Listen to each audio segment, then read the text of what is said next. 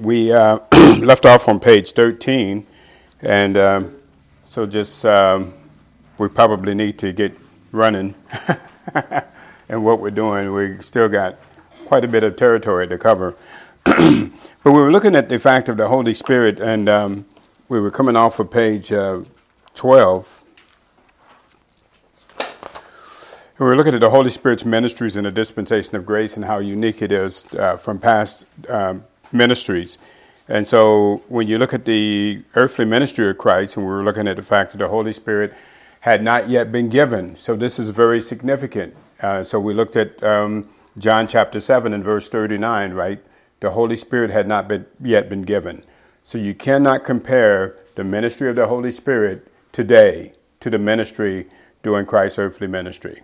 And just to give you that scripture again, so you'll have it, John chapter 7 and verse 39. So here's a line of demarcation, and so you see a lot of things that the Lord prophesied that were going to happen that was different. And so you can't just assume, and this is one of the fatal fallacies that a lot of people make in interpreting Scripture. They make the assumption that everything is the same all the way through. From the Old Testament to the New, nothing's changed. God's done the same thing all the way through. And once you make that distinction, or you fail to make a distinction from that, and you make that your premise, you are not going to understand Scripture. I promise you, you won't understand it, and you're going to be a heretic. You will be a heretic. And so you have to look at what God is doing, and can't make the assumption that God is doing the same things that he's always done, because he has changed his activities. Again, I'll tell you, in Hebrews, a lot of people would like to use that scripture and say, well, no, God doesn't change. Of course, his nature doesn't change, but he can change his activities. Thank you very much. And he doesn't have to ask you or me. He's not like your local politicians today where he's going to ask you, can I do this, Cherie? Could you pretty please allow me to be able to change my activities? He's not going to ask you. And he has done it. And here you can see it in John chapter 7 and verse 39. Notice in verse 37, in the last day of the great day of the feast, Jesus stood and cried, saying, if any man thirst, let him come out unto me and drink. He that believes on me, as the scripture has said, out of his belly shall flow rivers of living water. But this spake he of the Spirit which they that believed on him should receive, for the Holy Spirit was not yet given. Oh, must have made a mistake there, right? Based upon what we hear everybody else saying, oh, the Holy Spirit's the same way back in the Christ's earthly ministry as he is today. Now, this is very significant, because when we see what the Holy Spirit is doing today, if he was not yet given, how could they have been regenerated? How could they have manifest godliness?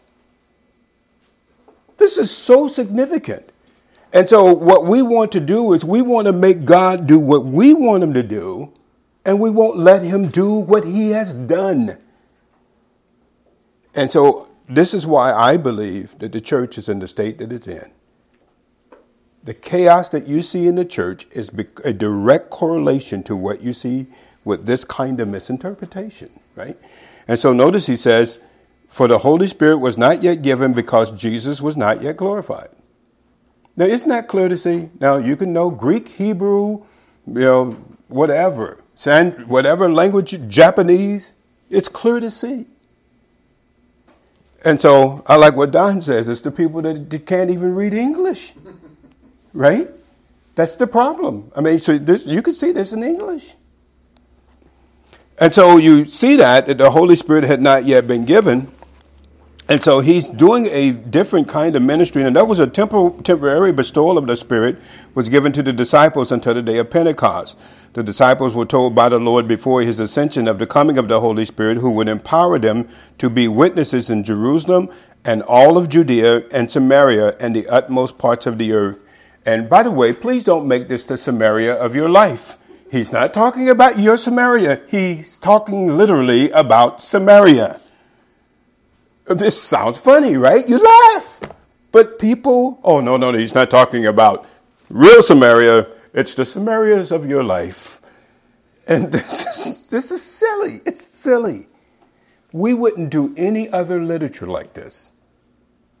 But when it comes to the Bible, people lose their minds. They just check their minds out. Like they're not even reading something of consequence. And so, also, there are many disciples during Christ's earthly ministry who were unfamiliar with the existence of the Holy Spirit at all. Now, we saw that. Now, let me show you again, because this is worth pointing out. Acts chapter 19. Now, again, we see that the book of Acts is a book of transition. You're transitioning from Christ's earthly ministry into what we now know as the church. This did not happen overnight. In fact, it's up until AD 70 that the Jews are still wanting to go back under law. It wasn't until the temple was destroyed in AD 70 that was removed, right? And so you still have this kind of a strange relationship where they're finding out, oh, this is what God's doing, right? That you have Jews and Gentiles in the same body. And so notice, where are we going? Oh, Acts 19. I forgot. I got a short memory span anymore. Acts 19. But notice what happens here. So you had John's disciples, and remember, John's baptism was a baptism to all the people of Israel, right?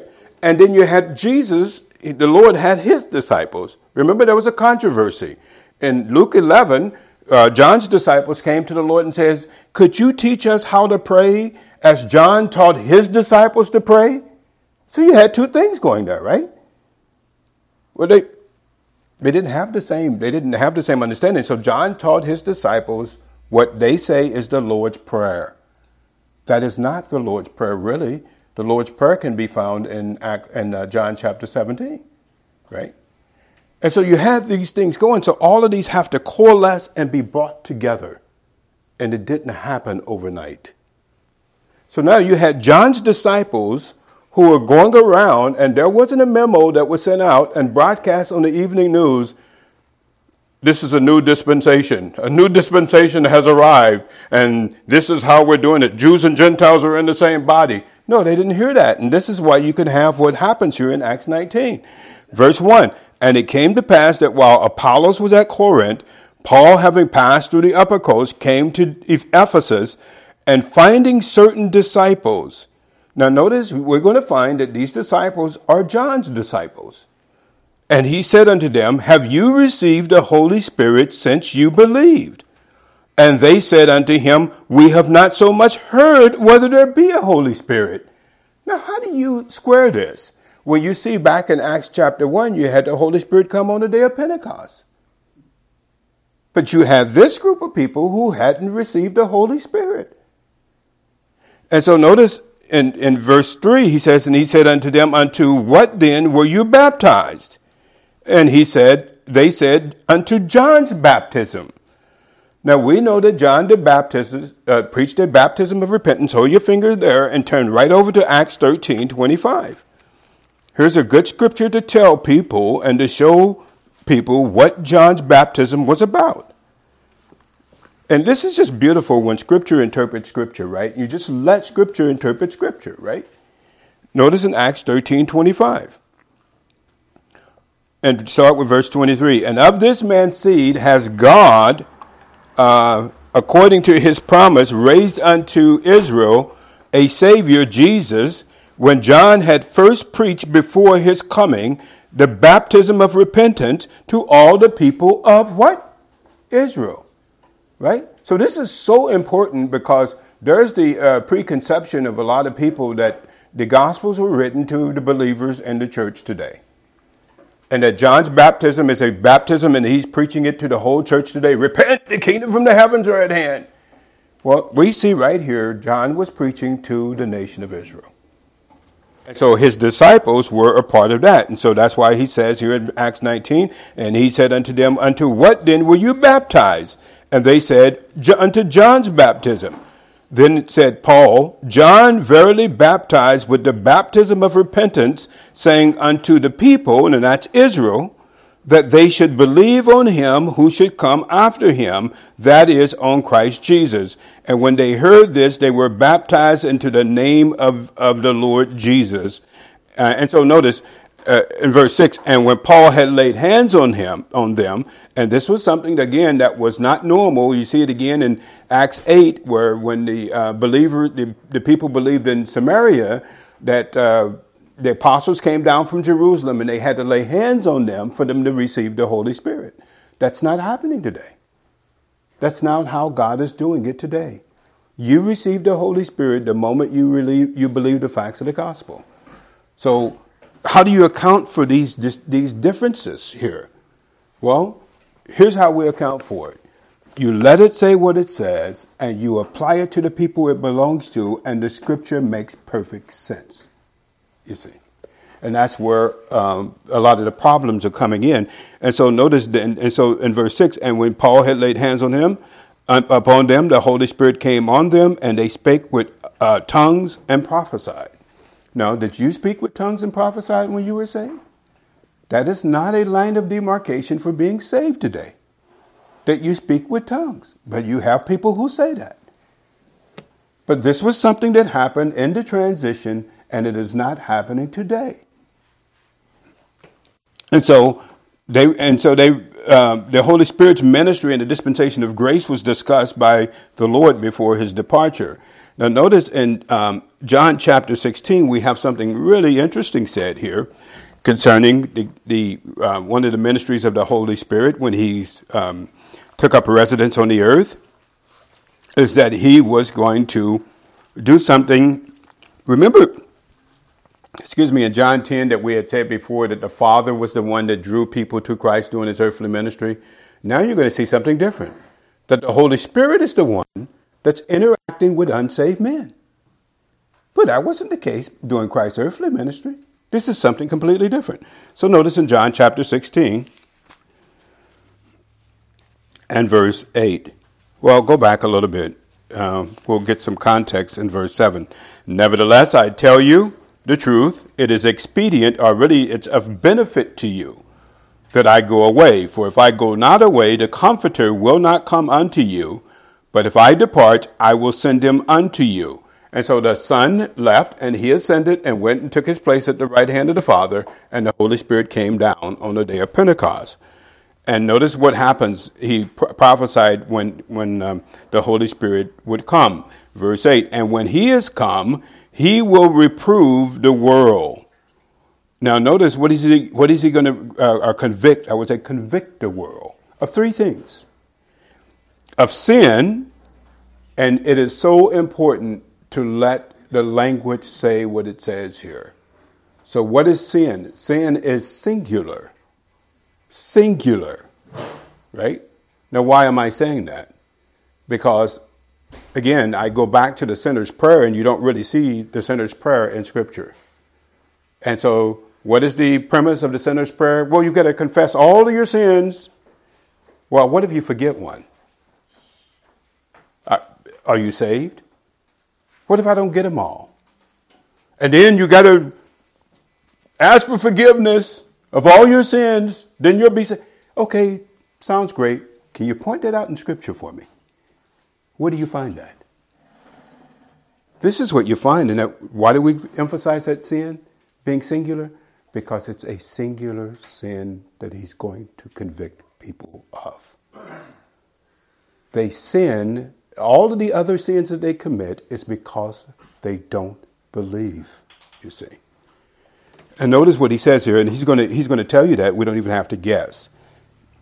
And when he comes, he will reprove the world of sin, of righteousness, and of judgment. Of sin, and what is the sin? Because they believe not. Now, did I make that up? Or did you see it with your own eyes? Because they believe not. And notice, of righteousness, because I go to my Father and you see me no more. Of judgment, because the prince of this world is judged. And so now the Holy Spirit has taken up a new ministry. Now, you can turn over to 2 Corinthians 4:4, and I want to put it with this. Here's the picture. So I'm going to save you some time, and I was talking to someone this weekend, and they didn't understand this. And as they saw what Scripture said, they were so relieved that they didn't have to feel like that they were an evangelist. Now, 2 Corinthians 4:4, notice what happens here. It says this, that here's the picture. You're dealing with unsaved people, and the unsaved people are blind. Now, I don't care. You can give them all kinds of food. You can have all kinds of plans of having parties and all this stuff for them. That's not going to remove the blinder. Only the Holy Spirit can remove the blinder. And none of the schemes and things you come up with are going to remove that blinder from the unsaved man. And if you can remove that, then I would suppose you're their savior. God has to intervene, and it has to be supernatural. And so notice he says here in 4, in whom, verse 3, Paul says, but if our gospel, or since our gospel be hidden. Now, what's the backdrop of Paul saying this? These false teachers were trying to, they had their different things that they were doing to try to lead people to the Lord. And they're trying to impress upon Paul that you have to change your tactics. Doesn't that sound familiar today? Oh, you're not doing it right.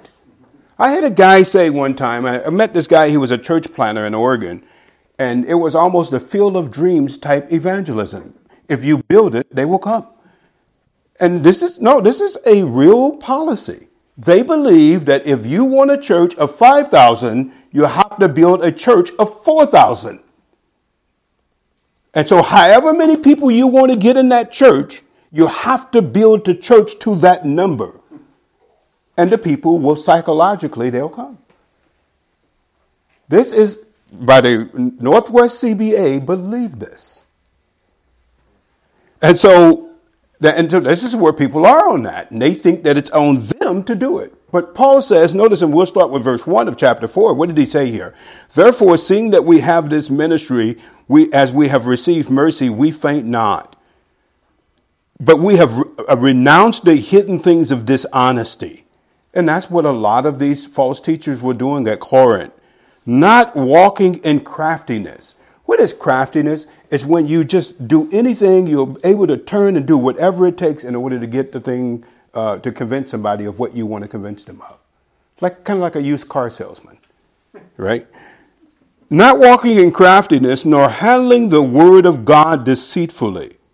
Remember we had talked about that one of the characteristics of these false teachers at Corinth is that Paul says, I will not go beyond what I have the authority to do, what God has given me.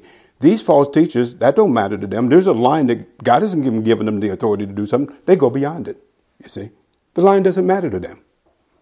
They will do whatever it takes.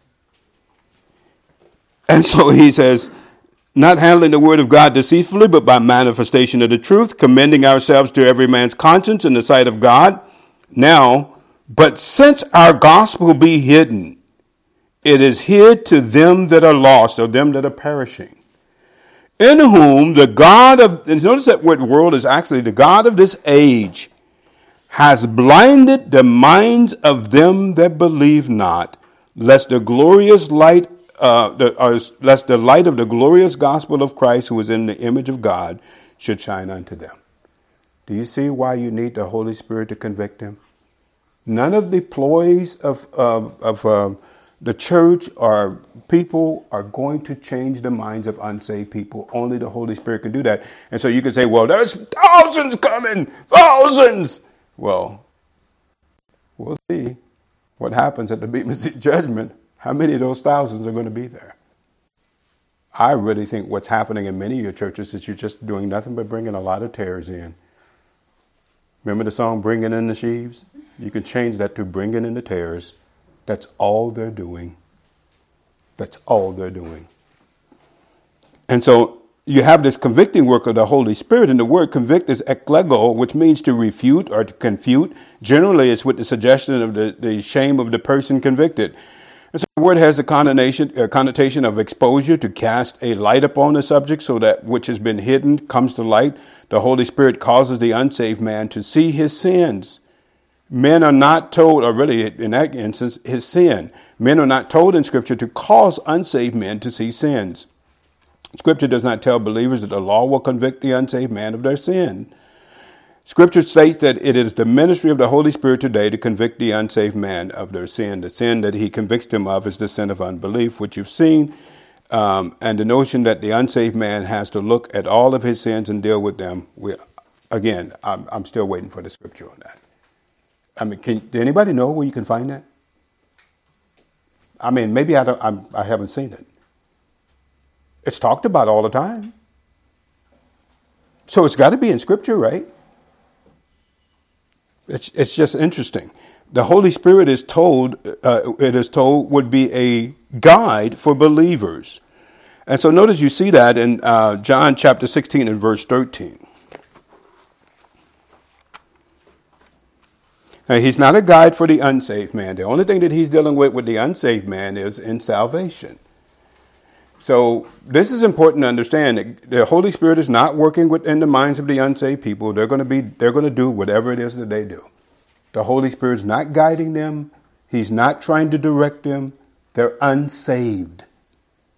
They're unsaved. And so I don't know. I know we're shocked when we see unsaved people do things, but we ought not to be. John 16, verse 13. Here's the upper room discourse. The Lord is talking about things that are going to happen. We just saw some of the things that he said is going to happen. Verse 13, he goes into what's going to happen in a ministry with believers when the Holy Spirit comes. Howbeit, when he, the Spirit of truth, is come, he will guide you into all truth. For he shall not speak of himself, but whatsoever he shall hear, that shall he speak, and he will show you, or really declare unto you, things to come. And notice, just as also verse 14, he shall glorify me, and he shall receive of mine, and shall show it unto you. And by the way, please don't pray to the Holy Spirit. We're supposed to ask to pray to the Father in the character of the Son, you see. And so all communication today is going to the Father. It's not even going to the Son. It's to the Father in the character of the Son. Now notice the Holy Spirit is told would be a guide. Now this word for guide is the word hedegeo, which is defined by Lowell Nita in his lexicon as to direct, with the implication of making certain that people reach an appropriate destination. Notice it's used by the Ethiopian eunuch over in Acts chapter 8 and verse 31. Now this is an interesting thing because there's a lot that you learn here. One thing that you learn is I think that you see a classic example of what an evangelist looks like. And so an evangelist is led by the Holy Spirit to go up to people cold turkey that he doesn't know. And you and I could go up to people cold turkey, and I've done that before, and I've not gotten a lot of good receptions. I don't know, maybe you've had better reception than I have. But the one with the gift of evangelism has the ability to do that. Notice the Holy Spirit leads him, notice, and over to this place where this Ethiopian is in verse 27. And he arose and he went, and behold, a man of Ethiopia, a eunuch of great authority under Candace, queen of the Ethiopians, who had the charge of all of her treasure, and had come to Jerusalem for to worship, and was returning and sitting in his chariot, and read Isaiah the prophet. Then the Spirit said unto Philip, go near and join thyself to this chariot. Now, I believe this is how the Holy Spirit is working in those who have the gift of evangelism. Just in short, I believe the person that has the gift of evangelism can go up to people they don't know. Cold turkey. They don't have to know them. They don't have to have a relationship with them. But the person that is a believer, you and I as believers, we witness in how we live our life. And the way that we conduct our life. 1 Peter 3:15, set aside Jesus as Lord in your heart. Always be willing to give an answer to who? The one who asked you about the hope that is in you, right? But an evangelist is unconstrained. As the Holy Spirit guides them, they can go up to people that they don't know. Interesting thing is, not every believer is an evangelist. And yet, do you even hear this guy talked about? This person talked about as an evangelist? You don't even hear churches talking about people with this gift. And I suspect what has happened is many of your people that have that gift of evangelism, most of them think that they're pastor teachers. And this is why you can go to churches and you hear a salvation message every Sunday. Because all they're focused on is getting people saved. You see. And so notice in verse 28, and so he was returning and he was sitting in his chariot and he read Isaiah the prophet. Then the Spirit said unto Philip, Go near and join yourself unto this chariot. Philip ran thither to him, and he heard him read the prophet Isaiah. And he said, Understandest thou what thou readest? And he said, How can I, except some man guide me? Right? So here's our word there. And it's the idea of what the Holy Spirit will do to guide the life of the believer. And so the Holy Spirit's there, I believe, at the beck and call to guide the believer. The question is, will we let him? Of course, he's not going to make us do it. And so you can see that in that Ethiopian eunuch. Now, the word is used of the Pharisees in a negative sense to emphasize the bad influence upon those that they were leading. The Holy Spirit's focus would not be on himself. The Holy Spirit speaks things that he desires to speak. And we saw that in verse 13. The Holy Spirit's focus would be to glorify Christ. Now, notice the Lord told Nicodemus that one had to be born by the Spirit to enter into the kingdom of heaven. Now, this is different. Notice in John chapter 3, you see something different concerning the kingdom from God than you do concerning the kingdom from the heavens. Now, hold your finger in John chapter 3. You should turn over there and turn back to Matthew 3:11. Or actually, go to Matthew 3:1.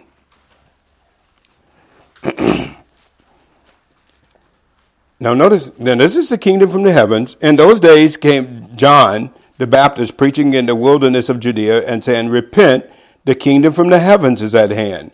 And notice what they had to do. They had to repent and have a change of mind in order to be baptized on this baptism of repentance. In verse 11, I indeed baptize you with water, and I would say not unto, but because of repentance. He's not baptizing them so they will repent. He's baptizing them because they repented, you see. And so, but he that comes after me is mightier than I, whose shoes I am not worthy to bear. He shall baptize you with the Holy Spirit and with fire.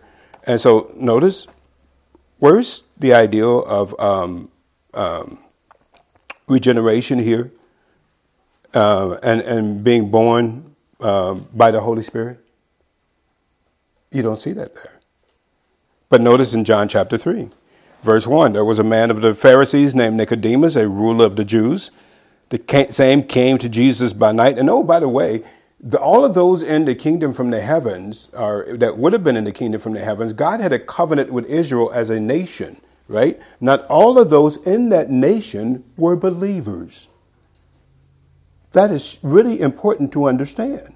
He made a covenant with a nation of people, and not all in the nation were believers.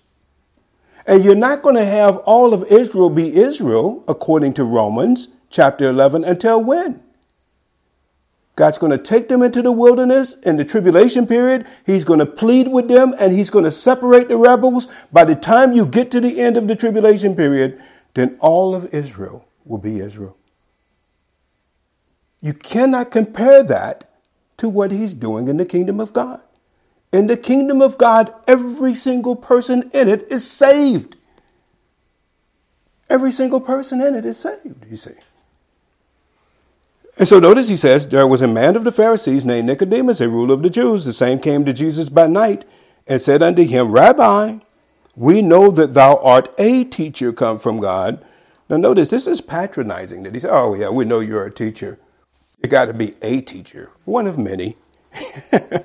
For no man can do these miracles that thou doest except God be with him. Now, they really didn't want to give him that, but they saw the miracles. And so they had to accord to him some kind of relationship with God. And Jesus answered and said unto him, I just like the way that the Lord just cuts to the chase and gets to the point.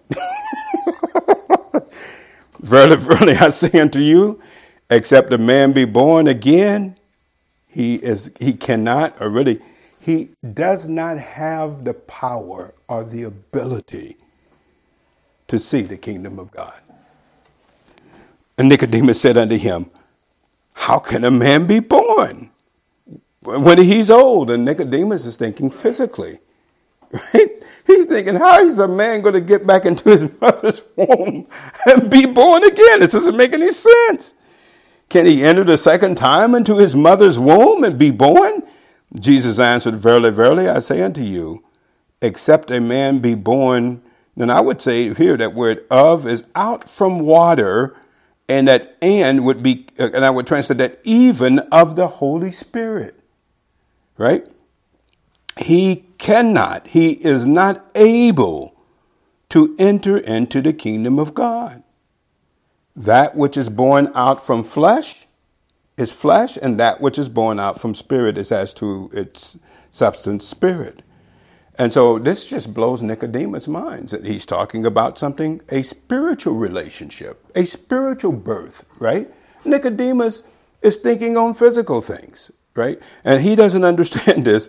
And I just love, I like the way J. Vernon McGee says, he goes in there as the leader or the teacher of Israel, the teacher par excellence. And after the Lord was through with him, all he could call him, all he was really needed to be called was little old Nicky.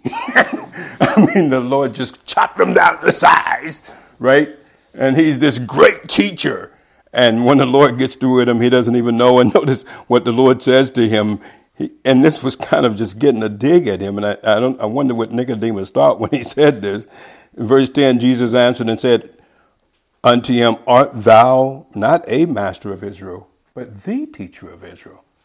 You call me a person come from God, but you're the teacher of Israel, and you don't understand what I just told you?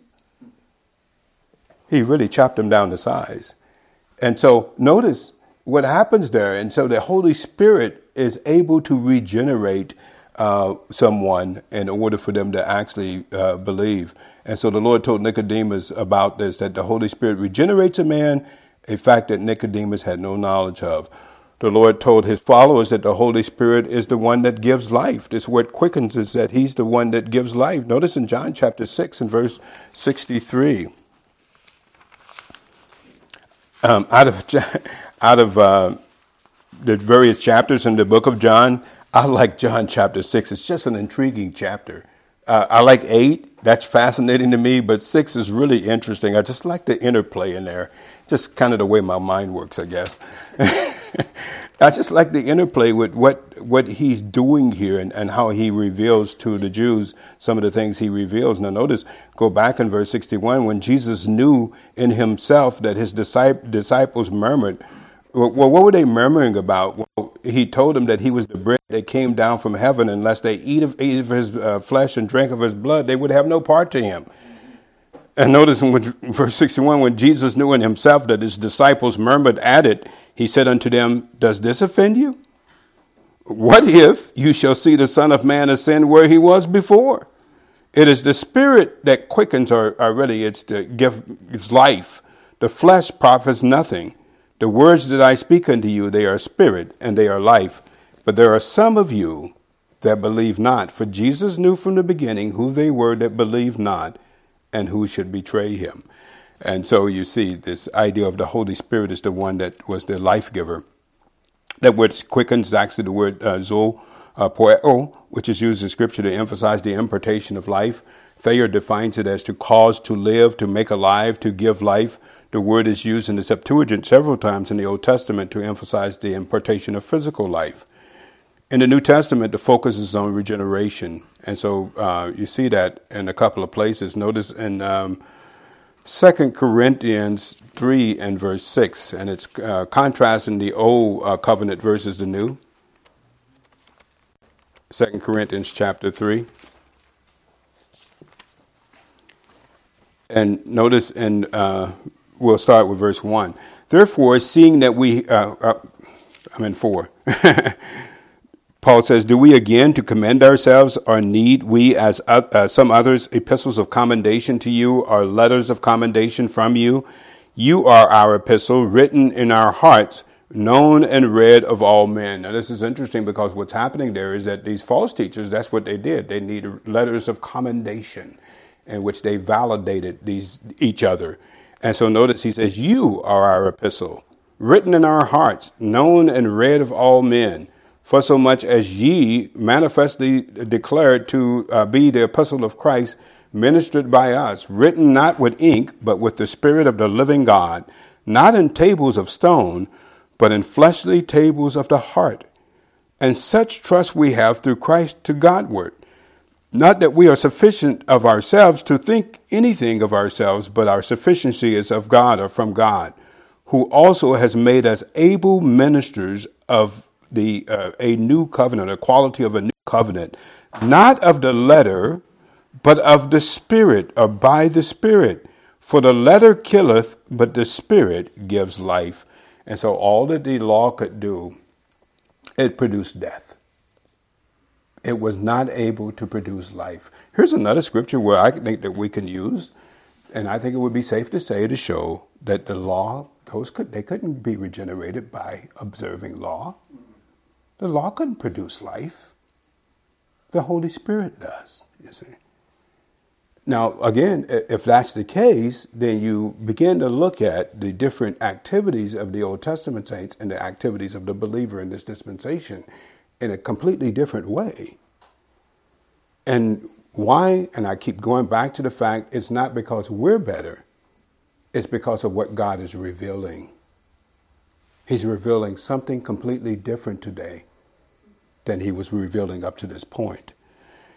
And so, Theo defines it, it's the cause to give life. We're going past that. So before the impartation of life, believers were dead in trespasses and sins. Notice in Ephesians chapter 2.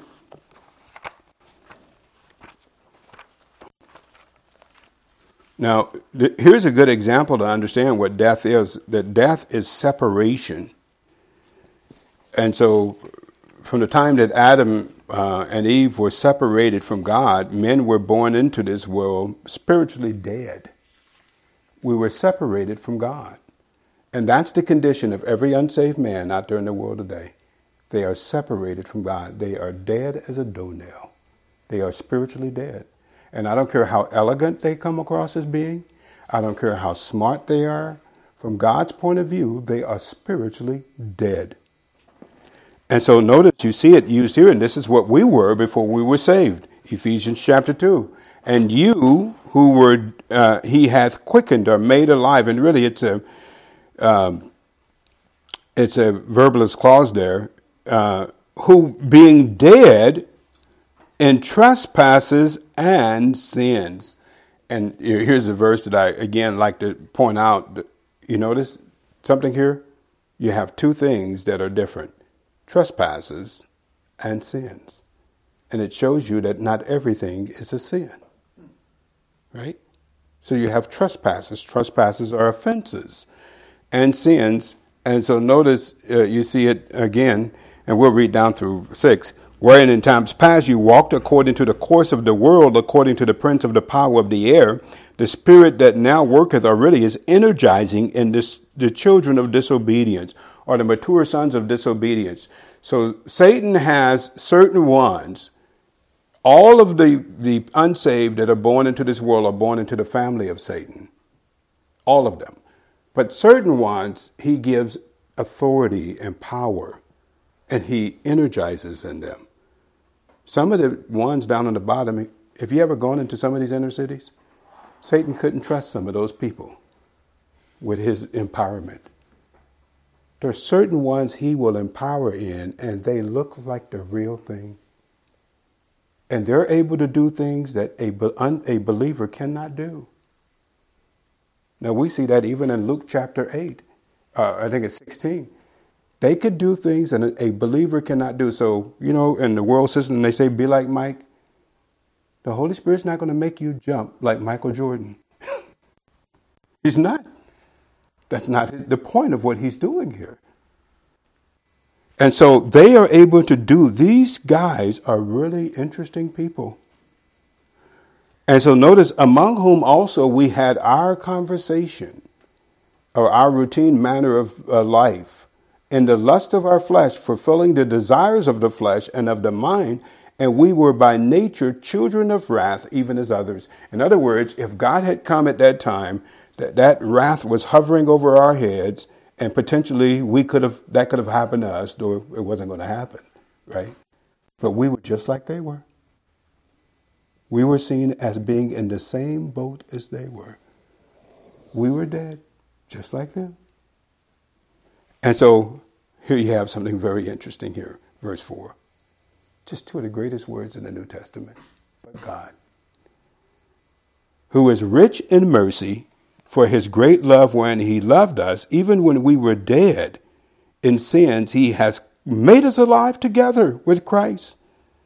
By grace are you having been saved, and has raised us up together and made us sit together in heavenly places in Christ Jesus. So he delivered us out of a dead situation. And this would be kind of likened to you finding some bum on the street that was just horrible and despicable. And you said, come go home with me. Wow. I saw some eyes raised there. I'm going to take you and I'm going to make you part of my family and you're going to live with me. And you just take him home and he's able to go through the shelves and whatnot. And so you have changed that person's life. God took us when we were dead. We weren't righteous. He wasn't looking for the righteous. And so that's the thing. And then the Holy Spirit was the one that made us alive together with Christ. And that idea of that soon preposition where we're made alive together with Christ and identified together with him. Those who believed upon Christ would have rivers of living waters. We saw that back in John 7. The outworking of the Holy Spirit's ministry in this dispensation is distinct from other dispensations. And the Holy Spirit indwells every believer today.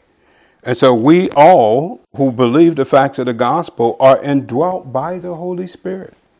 And so notice over in 2 Corinthians 5:5.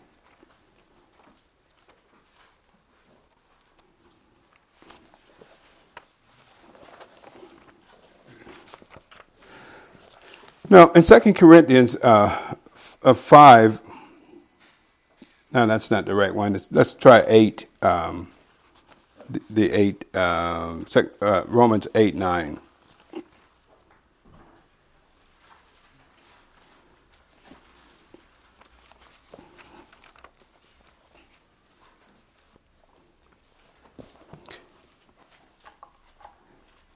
Now notice, let's start at verse 5. For they that are after the flesh. Now, he's talking about those who are unsaved.